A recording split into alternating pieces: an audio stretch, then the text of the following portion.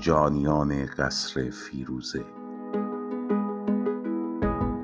نوشته رویا حکاکیان، مترجم و گوینده آرش جودکی. تهیه شده در آموزشکده توانا. مقدمه.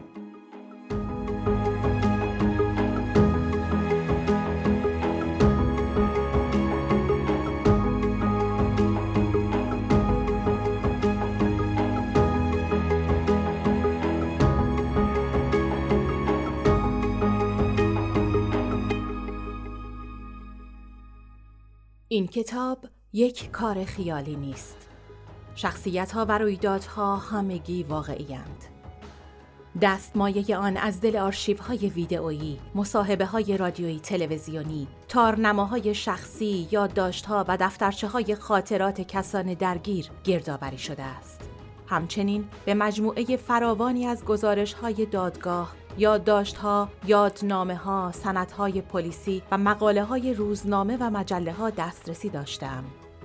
افزون بر این، با کسانی که زندگیشان در پی این رخداد دگرگون شده، گفتگوهای بسیاری انجام دادم. دیالوگ‌ها بر پایه یادهای آنها و یا گزارش‌ها و رونوشت‌های واقعی بازسازی شده‌اند.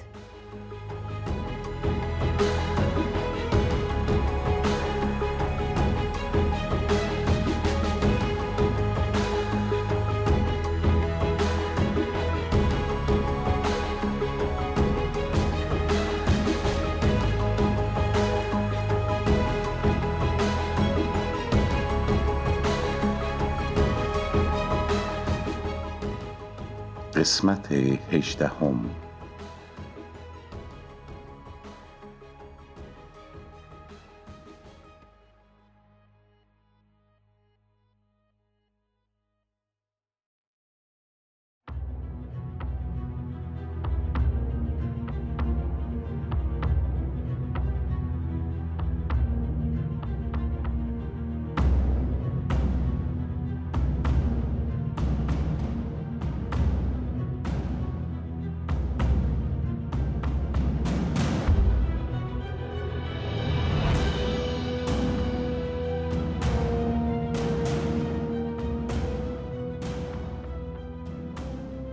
هادی خرسندی اگر هنوز راه می رود به علت وجود من است. اگر هنوز نفس می کشد به علت وجود من است. من دلیل زنده بودن او هستم. این را مصباحی به رئیس جمهور پیشین گفت. صدایش آمیخته با احساسی بود که آزمون کشنده بدی ارتباط راه دور میان اسلام آباد و پاریس هم نمی توانست آن را خاموش سازد. این فاشگویی در پاسخ به سخت‌ترین و بی‌پرده ترین پرسش رئیس جمهور پیشین بود. آقای مصباحی، از کجا میتوان فهمید که شما قاتلی مثل دیگر قاتلان وزارت اطلاعات نیستید؟ داستانی که مصباحی تعریف کرد بهترین دلیل بیگناهیش بود.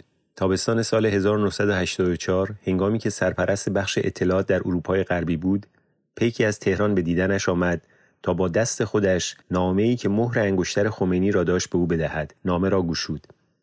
بسم الله الرحمن الرحیم. بدین وسیله دستور می‌دهم که هادی خرسندی به علت توهین به پیامبر اسلام صلی الله علیه و آله و سلم باید معدوم شود. مهر و امضا روح الله خمینی. نامه مصباحی را بهت زده کرد.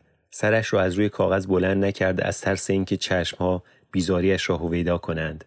او از دوستداران خرسندی برجسته‌ترین طنزنویس ایران بود. طنزپردازی‌های خرسندی در زمان شاه بیشتر غیر سیاسی بودند، اما با به قدرت رسیدن خمینی طنز او هم تندتر شد و دیگر کسی از تیغ تیزان در امان نبود، نه ملاها و مخالفانشان و نه مطبوعات گوش به فرمانی که ابزار پروپاگاندای رژیم شده بودند. خرسندی از سال 1981 در تبعید زندگی می‌کرد و از ریشخند آخوندها کوتاهی نمی‌کرد. گفتار آخوندی درباره خدا، تقوا، خیر و شر، بهشت و جهنم را مخزن پایان ناپذیر طنزهایش ساخته بود. اسلام الهه الهام بخش فسوسداریش شده بود و محمد پیامبر دستمایه آفرینشش. از آپارتمانش در لندن تلخکامی‌هایش را در قالب پارودی‌های بیرحمانه تشیع، شعر و جستار و کاریکاتور و داستان می‌ریخت که آنها را در هفته‌نامه خودش از قراقا می‌نوشت و چاپ می‌کرد. شوخکی که در آن پیغمبر را دست انداخته بود به دست یکی از همکاران نزدیک خمینی افتاده و او آن را به آگاهی خمینی رسانده بود. فتوای قتل او از همینجا سرچشمه می‌گرفت. هرچند کشتارهای دیگری هم در اروپا انجام می‌یافت، اما تا آن زمان هرگز از مصباحی نخواسته بودند که آنها را سرپرستی کند. این فتوای ویژه یک استثناء بود. شاید هم می‌کوشیدند او را بیازمایند. مصباحی با همه ناراستی‌ها یا کاستی‌هایش آدمکش نبود. به رغم جایگاه بالایش میان نیروهای اطلاعاتی باز خودش را پسر پدرش می‌دانست. سالها پیش هنگامی که پدر از حرفه پسر آگاه شد، او را از جنایت برحذر داشته بود. ترجیح می‌دادم راه دیگری را دنبال می‌کردی، اما اگر این کاری است که باید انجام بدهی، همین حالا به تو می‌گویم. هر لکه‌ای را می‌توان شست مگر خون. اگر روزی دستت به خون کسی آلوده شود، دیگر تو را پسر خودم نمی‌دانم. مصباحی هیچ نشانه‌ای از پریشانیش به پیک ننمود. فرستاده از مصباحی پرسید آیا برای انجام این عملیات به آدم، پول، سلاح و یا هر چیز دیگری نیاز ندارد؟ مصباحی از او تشکر کرد و گفت همه را دارد. همه. با پافشاری این واژه را تکرار کرده بود و به تنها چیزی که نداشت اندیشیده بود، چیزی که فرستاده هرگز نمی‌توانست برایش فراهم بیاورد. خواست کشتار. مصباحی که نمی‌توانست آشکارا از فرمانها سرپیچی کند، طرحی ریخت تا همزمان با انجام عملیات آن را نافرجام بگذارد. نخست به گردآوری جوخه مرگی از چندین الجزایری اسلامگرا پرداخت که برایشان متن فارسی فتوا را به فرانسوی برگرداند. سپس اسم رمزی را برگزید تا در گفتگوها و نامه‌نگاری‌ها به جای نام طنزپرداز به کار ببرند. اسم رمز هرندی بود، قهرمان شطرنج ایران که خرسندی او را ستایش می‌کرد. در روزهای بعد طنزپرداز را زیر نظر گرفتند و از او محله و اقامتگاهش عکس برداشتند.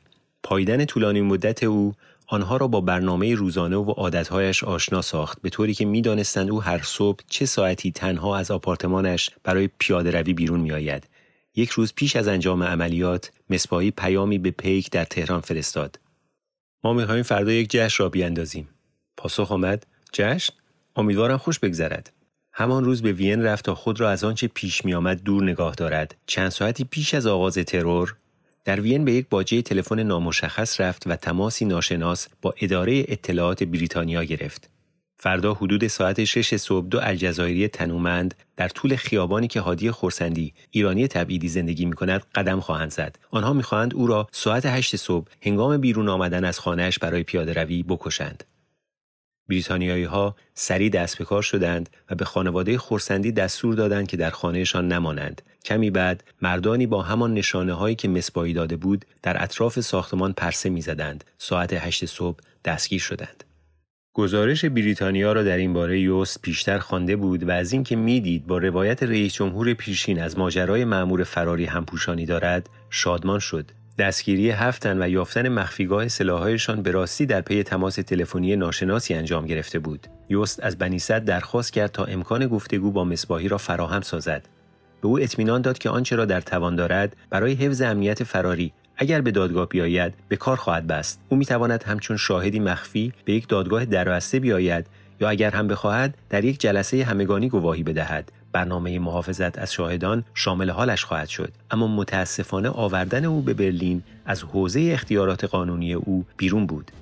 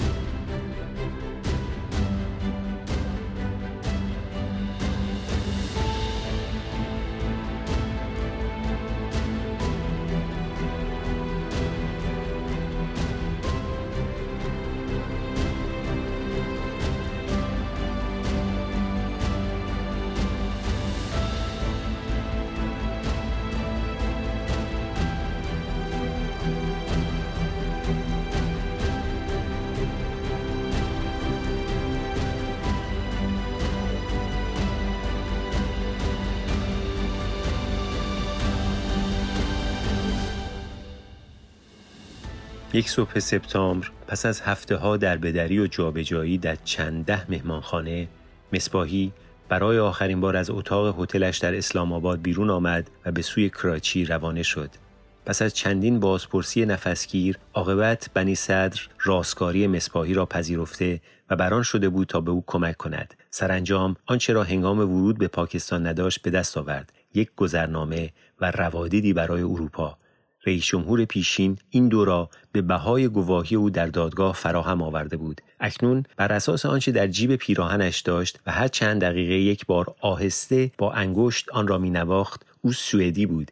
عکس او روی یک گذرنامه سوئدی بالای نام کسی دیگر. سالها زندگی مخفیانه مصباحی را به این نتیجه رسانده بود که نامها همچون فصلها هستند و باید همیشه برای دگرگونی‌های اجتناب ناپذیرشان آماده باشد. او از هر عنوان جدیدی لذت می‌برد و گنجینه کارت‌های شناسایی‌اش را گرامی می‌داشت. با این همه گذرنامه تازه‌اش چیز غریبی بود. عکس خودش از نام ناآشنایی که بر بالای آن چسبیده بود ناآشناتر بود. این ناآشنایی چنان بود که آن را عکس آدم دیگری میپنداشت. در بیشترین سالهای روزگار بزرگسالیش چهرهش در زیر ریش سیاه انبوهی که به او ظاهری خشن و بی احساس میداد پوشیده مانده بود. آنچه را هم ریش نمیپوشاند عینک سیاه کلفتش پنهان میساخت. اما در پاکستان عینکش را برداشت و ریشش را تراشید. رخ فراخش آب رفت و چنان کوچک شد که خال روی گونه چپش که داشت از یادش میرفت دوباره نمایان شد. ناگهان مأمور بلندپایه اطلاعاتی پیشین حالتی شادیاب یافت. انگار میوه تازه چیده‌ای در راه فرودگاه برای فرستادن به اقلیم‌های دلپذیرتر.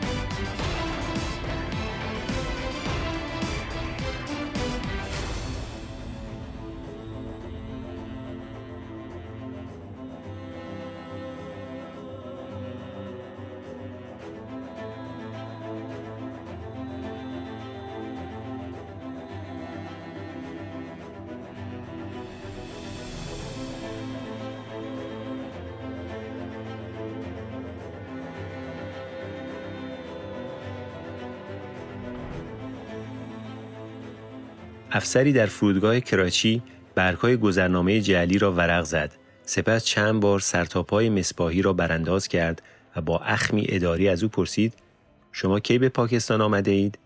در پایان مارس. پس مهر ورودتان به کشور کجاست؟ وای، مگر نیست؟ افسر نگاهی کاردان به او انداخت و سرش را تکان داد. سپس باز گذرنامه را ورق زد و پرسید: پس بقیه‌تان کجاست؟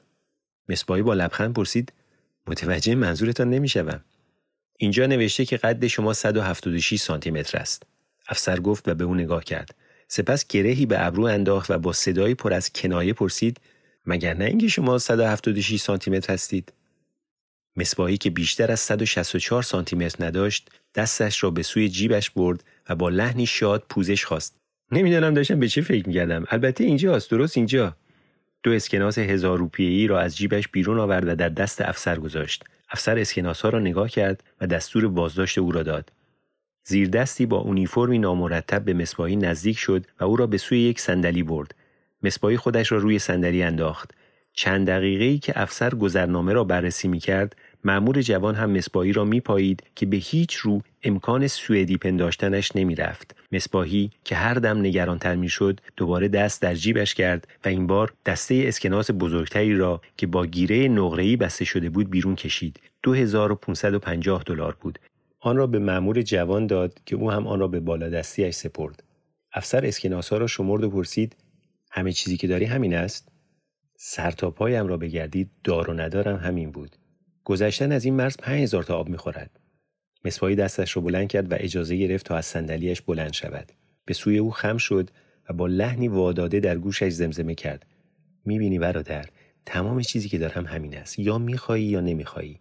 می‌توانی حتی 1 میلیون بخواهی، اما من دیگر حتی یک سکه هم توی جیبم نیست. یا این را بگیر یا مرا بازداشت کن. افسر در اتاقی ناپدید شد. زیر دستش مصباحی را که زیر لب دعا می‌خواند میپایید. صدای اعلام نهایی برای پروازی که مصباحی میبایست در آن باشد در ترمینال پیچید. افسر از دور پیدایش شد. با اشاره دست از بازداشتی خواست نزدیک برود و نجواکنان پرسید: اگر این همه پولی است که همراه داری، به فرودگاه مقصد که رسیدی می‌خوای چه کار کنی؟ من همیشه اتکایم به امام علی است. ایشان هیچگاه مرا تنها نمی‌گذارد. پس از این پاسخ مصباحی باز دعا کرد، این بار با صدایی بلندتر. شیعه‌ای؟ برای نخستین بار لبخندی واقعی بر چهره افسر نقش بست. مصباحی بیان که دست از دعا خواندن بکشد سری تکان داد. افسر یک اسکناس $50 را از میان دسته اسکناس‌ها بیرون کشید و آن را لای گذرنامه گذاشت که حالا دیگر مهر خروج داشت. گذرنامه را که به دست مصباحی میداد، در گوشش به زمزمه گفت: سفر خوش برادر.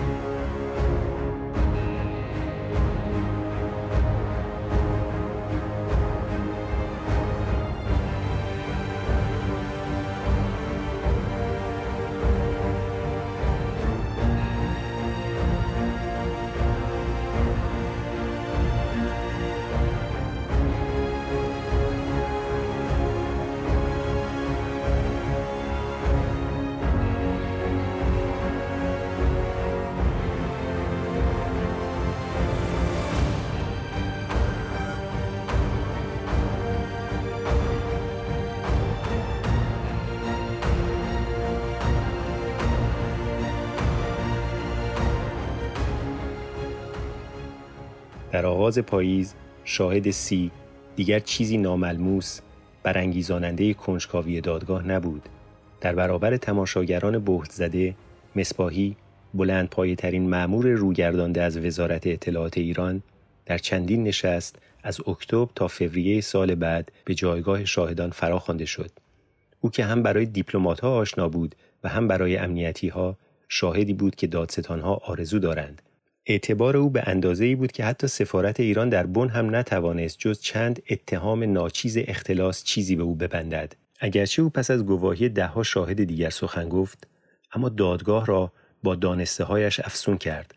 هر کدام از پاسخهای سنجیده و بدور از احساساتش که ضیافتی بودند از نازکبینی در شرح رخدادها و شخصیت‌ها، به افشاگری‌هایش اعتباری چشمگیر می‌بخشیدند. مصباحی هر آنچه تبعیدی‌ها بی نتیجه به دادرسان توضیح داده بودند، هر آنچه بنی صدر به زور آوازش کوشیده بود به دادگاه بقبولاند، با استدلالی روشمند همچون یک ریاضیدان اما بدور از انتزاع به دادرسان و دادگاه توضیح داد و قبولاند. شاهد سختگیر و دقیق در جایگاه چنان تمرکزی بر گواهیش داشت که بارها درخواست وقت تنفس کرد. سرش در منگنه فشاری بود که بر خود می آورد تا همه چیز را ریز به ریز به یاد بیاورد. حتی متهمان به ویژه دارابی که در دفترچه تلفنش شماره مصباحی را پیدا کرده بودند، سرهایشان را با ناباوری پایین افکنده و خاموش می ماندند. حمید و شهره و پرویز هم ساکت بودند و تنها گاهی یکی دو نگاه شیطنت آمیز از هیاهوی شاد درونشان خبر می داد. گواهی مأمور روگردانده آنها را برکشید. شاهد با بازگویی داده‌های ملموس آنچه را که آنها دیری در خطوط کلی حدس زده بودند کامل کرد. به ویژه در یکی از پرسش و پاسخ‌ها او تصویری فراموش نشدنی از حقیقت به دست داد. قاضی کوبش پرسید: آقای مصباحی، شما گفتید که کمیته عملیات ویژه دستور قتل‌ها را صادر می‌کند و بر چگونگی انجام آنها نظارت دارد. می‌توانید اعضای کمیته را برای ما نام ببرید؟ یک گروه کوچک است که از رهبر، رئیس جمهور، وزیر امور خارجه، وزیر اطلاعات و رئیس سپاه پاسداران انقلاب اسلامی تشکیل شده. آیا نشست‌های این گروه هرزگاهی است یا منظم؟ این نشست‌ها برای خودشان آیینی دارند و کمابیش به گونه‌ای منظم و در یک مکان همیشگی برگزار می‌شوند. کجا؟ در یکی از اقامتگاه‌های شاه به نام قصر فیروزه. گواهی‌های بنیانکن مصباحی تهران را لرزاند. در نماز جمعه رئیس جمهور رفسنجانی تهدید کرد آنچه را ادعا می‌کرد پرونده سری آلمان است افشا می‌کنند. ما از شرکت‌هایی همچون زیمنس که کارشان را در نیروگاه‌های اتمی ما ناتمام گذاشتند شکایت خواهیم کرد و این تازه اول کار است. رئیس قوه قضاییه ایران بیانیه‌ای منتشر کرد و در آن آلمان را به زیر پا گذاشتن قواعد جهانی بی‌طرفی متهم کرد. وزیر امور خارجه ایران در یکی از بیشمار حضورهایش در رسانه‌ها بر همپیمانشان تاخت. ما آماده ایم تا قراردادی به ارزش 25 میلیارد با آلمان امضا کنیم به این شرط که آنها هم دیگر خودشان را بازیچه دست اسرائیلی‌ها و آمریکایی‌ها نسازند. آلمانی‌ها چه چیز بیشتری می‌خواهند؟ ما به آنها پایگاهی در خلیج فارس، آسیای مرکزی و خاورمیانه داده ایم تا بتوانند جلوی آمریکایی‌ها بایستند و در عوض آنها این مضحکه میکونوس را راه انداختند. سفیر آلمان در تهران به وزارت امور خارجه احضار شد و به او هشدار دادند که دولتش باید به دلیل اتهام‌های دروغینی که دادستان فدرال به سران نظام بسته پاسخگو باشد. تظاهر کنندگان خشمگین گردآورده برابر دروازه‌های سفارت آلمان خواستار عذرخواهی شدند و تهدید کردند آنچه را دیگر تظاهر کنندگان خشمگین 20 سال پیش با سفارت آمریکا کرده بودند با سفارت آلمان خواهند کرد. اعضای سپاه پاسداران انقلاب اسلامی به مهمانی شامی که در خانه یک وابسته فرهنگی آلمان به افتخار چند نویسنده و روشنفکر ایرانی برگزار شده بود یورش بردند. پاسداران از نوشیدنی‌های الکلی بر میزها فیلم گرفته، مهمانان را دستگیر کرده و آنها را به اتهام تماس غیرقانونی با عناصر خارجی روانه زندان کردند. با نزدیک شدن روزهای پایانی دادگاه، موج دستگیری و بازداشت‌ها گسترش یافت. تهران دیگر روش‌های مخفیانه را برای برهم زدن دادرسی به کار نمی‌برد، بلکه آشکارا و نومیدانه رفتاری خشونت‌آمیز پیشه کرد که شهروندان آلمانی مشغول به کار در ایران و نویسندگان و روشنفکران سکولار را هدف می‌گرفت.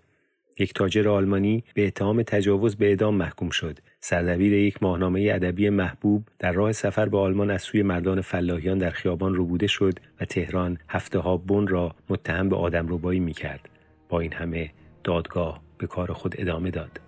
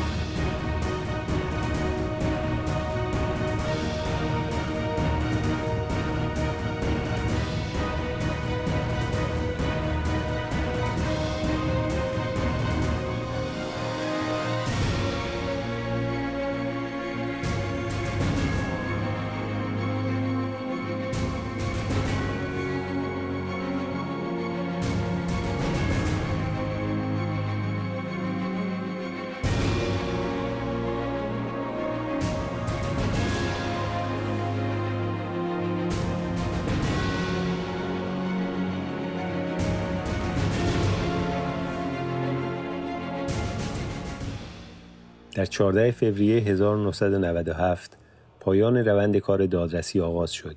از عزیز رفع اتهام گردید، چرا که دادگاه نتوانسته بود گناهکاریش را بدون هیچ سایه شکی ثابت کند. وکیل‌های متهمان بار دیگر خواستار آن شدند که تا زمان دریافت پیشنویس کیفرخواست دادستان کل فدرال پایان دادرسی عقب بیفتد. این بار یوست منتظر دخالت قاضی کوپش نماند. او با قاطعیتی نامعمول اعلام کرد که به هیچ قیمتی حتی یک برگ از نوشته‌اش را به کسی نخواهد داد و سپس با چهره‌ای مصمم به جایگاهش بازگشت. فوران ناگهانی هیجانی که 4 سال تمام در خود اندوخته بود، بیان که به آن مجال خود نمایی بدهد، دادگاه و خودش را غافلگیر ساخت. به مدت 3 روز دادستان کیفرخواست خود را به دادگاه ارائه داد. او بر پایه گواهی مصباحی سران نظام را متهم کرد. هنگامی که یوست کارش را به پایان رساند، یکی از وکیل مدافعان به قصد انکار گفته‌های دادستان بار دیگر درخواست حضور چند شاهد جدید را مطرح کرد، اما دارابی سخن او را برید.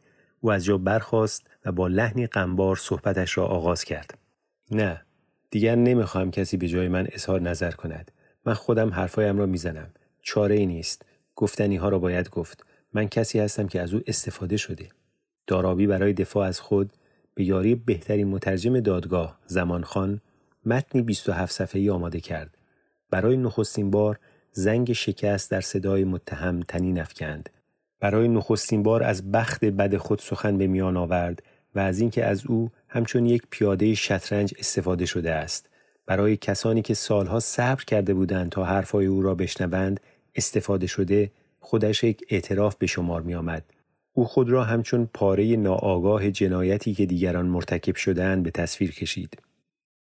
هنگامی که نخستین بار سر و کارم با کسانی افتاد که اینجا هستند، هنوز نمی‌دانستم درگیر چه چیزی شده‌ام. من از نقشه آنها هیچ اطلاعی نداشتم.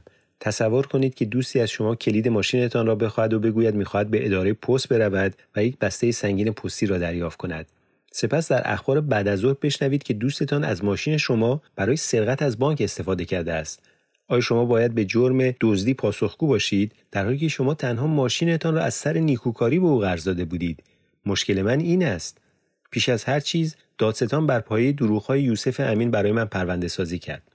سپس اعضای اپوزیسیون که در میان حاضران هستند دادگاه را ضد من مسموم کردند. کسی که آنجا نشسته با انگشت حمید را نشان داد و دیگران همراه با دوستان تلویزیونی و اکیپ‌های CNN و رئیس جمهور سابق از این فرصت استفاده کردند تا مرا تنها به دلیل اختلاف ایدئولوژیک به دام بیاندازند. درست است که من از دیدگاه ایدئولوژیک مخالف آنها هستم، اما این دلیل نمی‌شود که قاتل باشم. اغیش درست پس از پایان سخنان دارابی خروشید. سرانجام شما به حرف آمدید آقای دارابی و این حق شماست که حرف بزنید، اما این حق را ندارید که تنها آن بخشایی را که دوست دارید از یک دادرسی 4 ساله دستچین کنید. شما راننده کسانی بودید که آن بانک فرضی را سرقت کردند.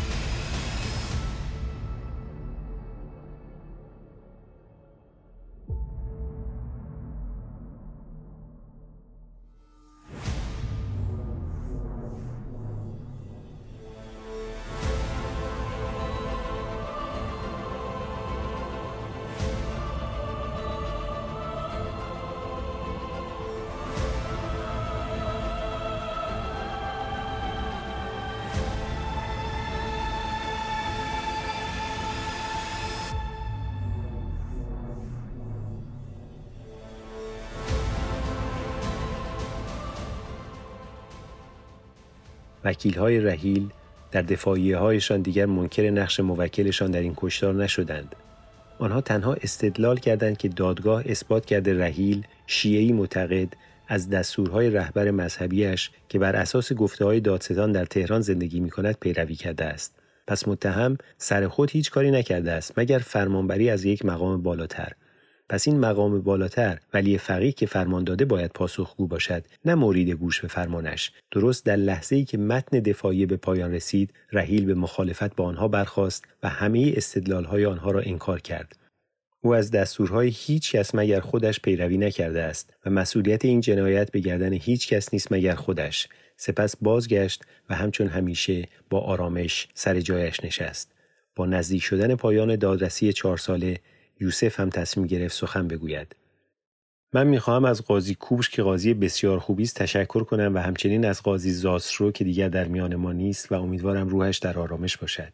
و قاضی البان که او هم قاضی خوبی است و قاضی نولتکه که همواره حضور داشت و بسیار زحمت کشید و قاضی کلمت که خیلی خیلی مهربان است و از دکتر دادگاه که آن ته نشسته و در برف و باران هم با ما بود. من همچنین میخواهم از همه مترجمان تشکر کنم و از تک تک آنها نام برد و از نگهبانان دم در که از این مکان به خوبی محافظت کردند و از همه وکیلان و باز فهرست دیگری از نامها به دنبال آمد. سپاسگزاری او شاید صادقانه بود، اما قطار کردن بیپایان نامها که با دقت آماده کرده بود هیاهوی از خنده به راه انداخت و همگان آن را آخرین شیرینکاری یوسف گرفتند. هنگامی که دیگر کسی نمانده بود تا از او تشکر کند، یوسف کاری را که از هر چیز دیگری بهتر می‌دانست انجام داد. باز هم گواهی‌های پیشین خود را وارونه کرد. من همچنین می‌خواهم از دادستان برونویوس تشکر کنم و پلیسی که اولین بار از من بازجویی کرد. من متاسفم از اینکه گفتم آنها به من پول داده و مرا تهدید کردند. راستش این است که آنها هیچ کدام از این کارها را نکردند. چیزی که می‌خواهم این است که دادگاه تمام شود و من بتوانم به خانه‌ام و پیش همسر و فرزندم برگردم. همین. اگر دلتان برای من نمی‌سوزد، دست کم دلتان برای پسر کوچکم بسوزد. سرانجام زمان آن فرا رسید تا اریش اظهارات پایانی خود را ارائه کند. برای وکیلی که حتی یک روز از این دادگاه را از دست نداده بود، فشرده‌ای از آزمون دشوار 4 ساله بهترین بیانیه پایانی بود. خانم‌ها و آقایان، این جنایت یک دستور بوده است. ما چگونه این را می‌دانیم؟ از زمان فروپاشی اتحاد جماهیر شوروی و ایجاد منطقه پرواز ممنوع از سوی نیروهای آمریکایی در شمال عراق، ایران با حرارت بیشتری درخواست استقلال کردها را رد کرده است. همچنین بهانه‌های ایدئولوژیکی در این کار نقش دارند. همان گونه که یکی از کارشناسان ما یادآوری کرد، آیت الله خمینی خواسته بود کردها باید بین مسلمانی، یعنی پیروی از دستورهای الله، و ملیگرایی کرد یکی را انتخاب کنند. مدرک‌های بیشتری می‌خواهید؟ بیشمارند. ترور عبدالرحمن قاسملو به سال 1989 در وین، یا اظهارات وزیر اطلاعات علی فلاحیان چند روز پیش از کشتار در تلویزیون که ضربه زدن به حزب دموکرات کردستان را یکی از اولویت‌های وزارتخانه‌اش معرفی کرد و به بینندگان با یادآوری ضربه‌هایی که این حزب در گذشته خورده است، از ضربه‌هایی گفت که در آینده باز خواهد خورد. یا دیدار آقای اشمیت باور و وزیر علی فلاحیان پیش از آغاز این دادرسی. همچنین درخواست‌های مکرر وزارت امور خارجه ایران برای خوب رفتاری با زندانیان، نه فقط برای کاظم دارابی، تنها شهروند ایرانی بازداشتی، حتی برای 4 متهم دیگر هم که ایرانی نیستند. ایران برای پشتیبانی از مردان لبنانی که اینجا هستند، آنها را شهروند ایرانی شمرد، به شیوه استالین که اتحاد جماهیر شوروی را سرزمین پدری همه ستمدیدگان می‌خواند. یا جمله عباس رحیل که یوسف امین آن را در گواهیش باز گفت: اگر هر زمانی دستگیر شدی نترس، ایران پشت ماست. یا اظهارات آقای جلال طالبانی، رهبر عراقی کردها، درباره اطلاعاتی که نیروهای امنیتیش از برنامه‌ریزی ترور اصلی‌ترین قربانی این پرونده، دکتر شرفکندی، به دست آورده بودند. یا منبع سلاح‌هایی که کشتار با آنها انجام گرفته است. بررسی‌های بالستیک نشان دادند خاستگاه آنها ایران بوده است. یا صدا خفه‌کن‌ها که آنها هم از ایران آمده‌اند. یا دست داشتن 2 ایرانی در این عملیات، یا دشنام دادن تیرانداز اصلی به قربانیان به زبان فارسی، یا مدرک‌های بیشماری که از سوی سازمان اطلاعاتی آلمان در اختیار ما قرار گرفت، یا گواهی کمرشکن شاهد سی، گفته‌های رئیس جمهور پیشین، بنی صدر و دیگرانی که به دادگاه گفتند رژیم تهران این کشتار را یک پیروزی به شمار آورده است.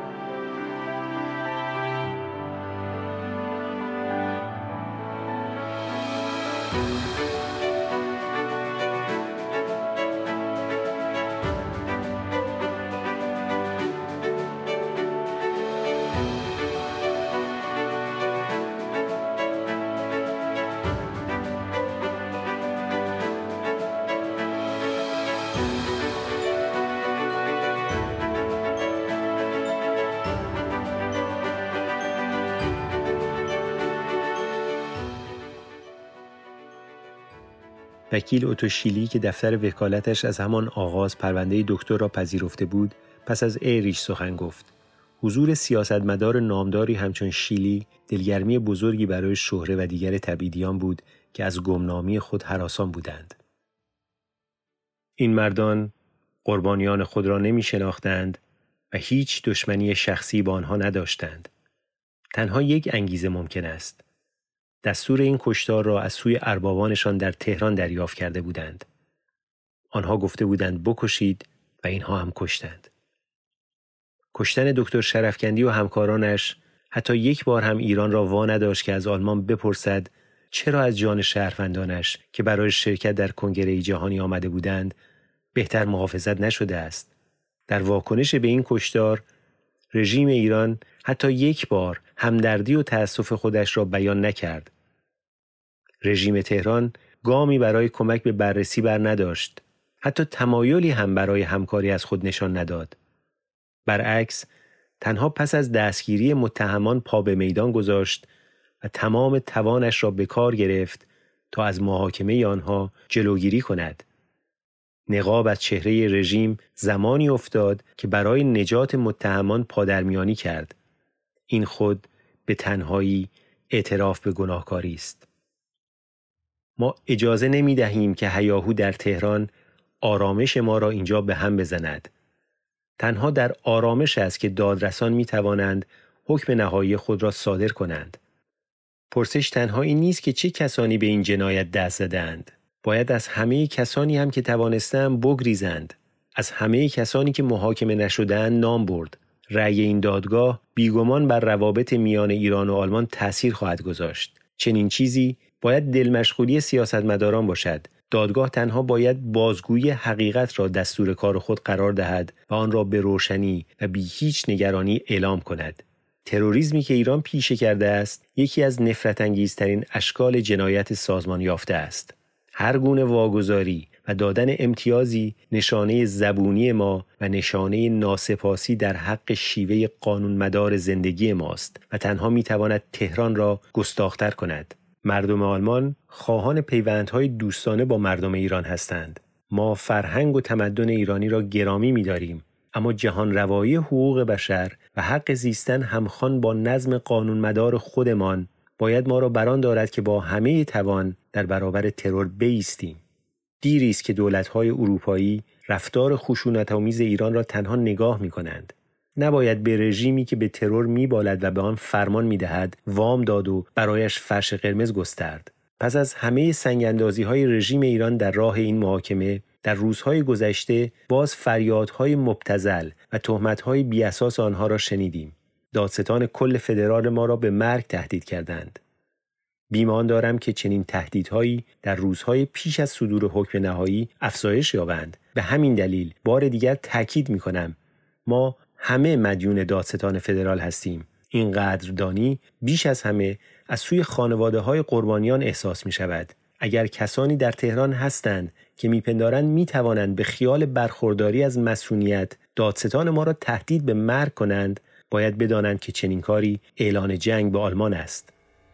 به زودی قاضی‌های ما حکم نهایی خود را به نام مردم صادر خواهند کرد. من مطمئنم که داوری آنها دادگرانه خواهد بود. این بزرگترین امید من است، به این دلیل که ما همگی وظیفه‌ای همسان داریم.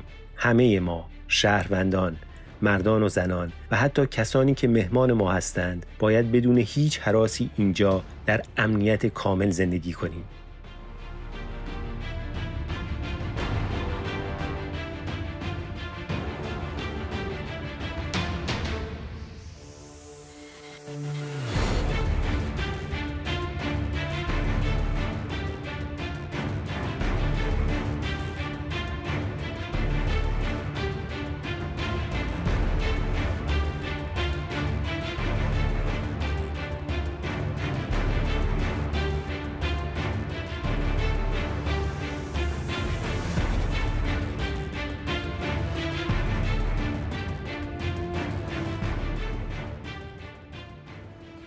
عزیزان، به پایان این قسمت رسیدیم. از اینکه با ما همراه بودید سپاسگزاریم. شما میتونید نسخه نوشتاری این کتاب صوتی رو در وبسایت آموزشکده توانا به نشانی www.tavana.org به رایگان دانلود کنید و بخونید.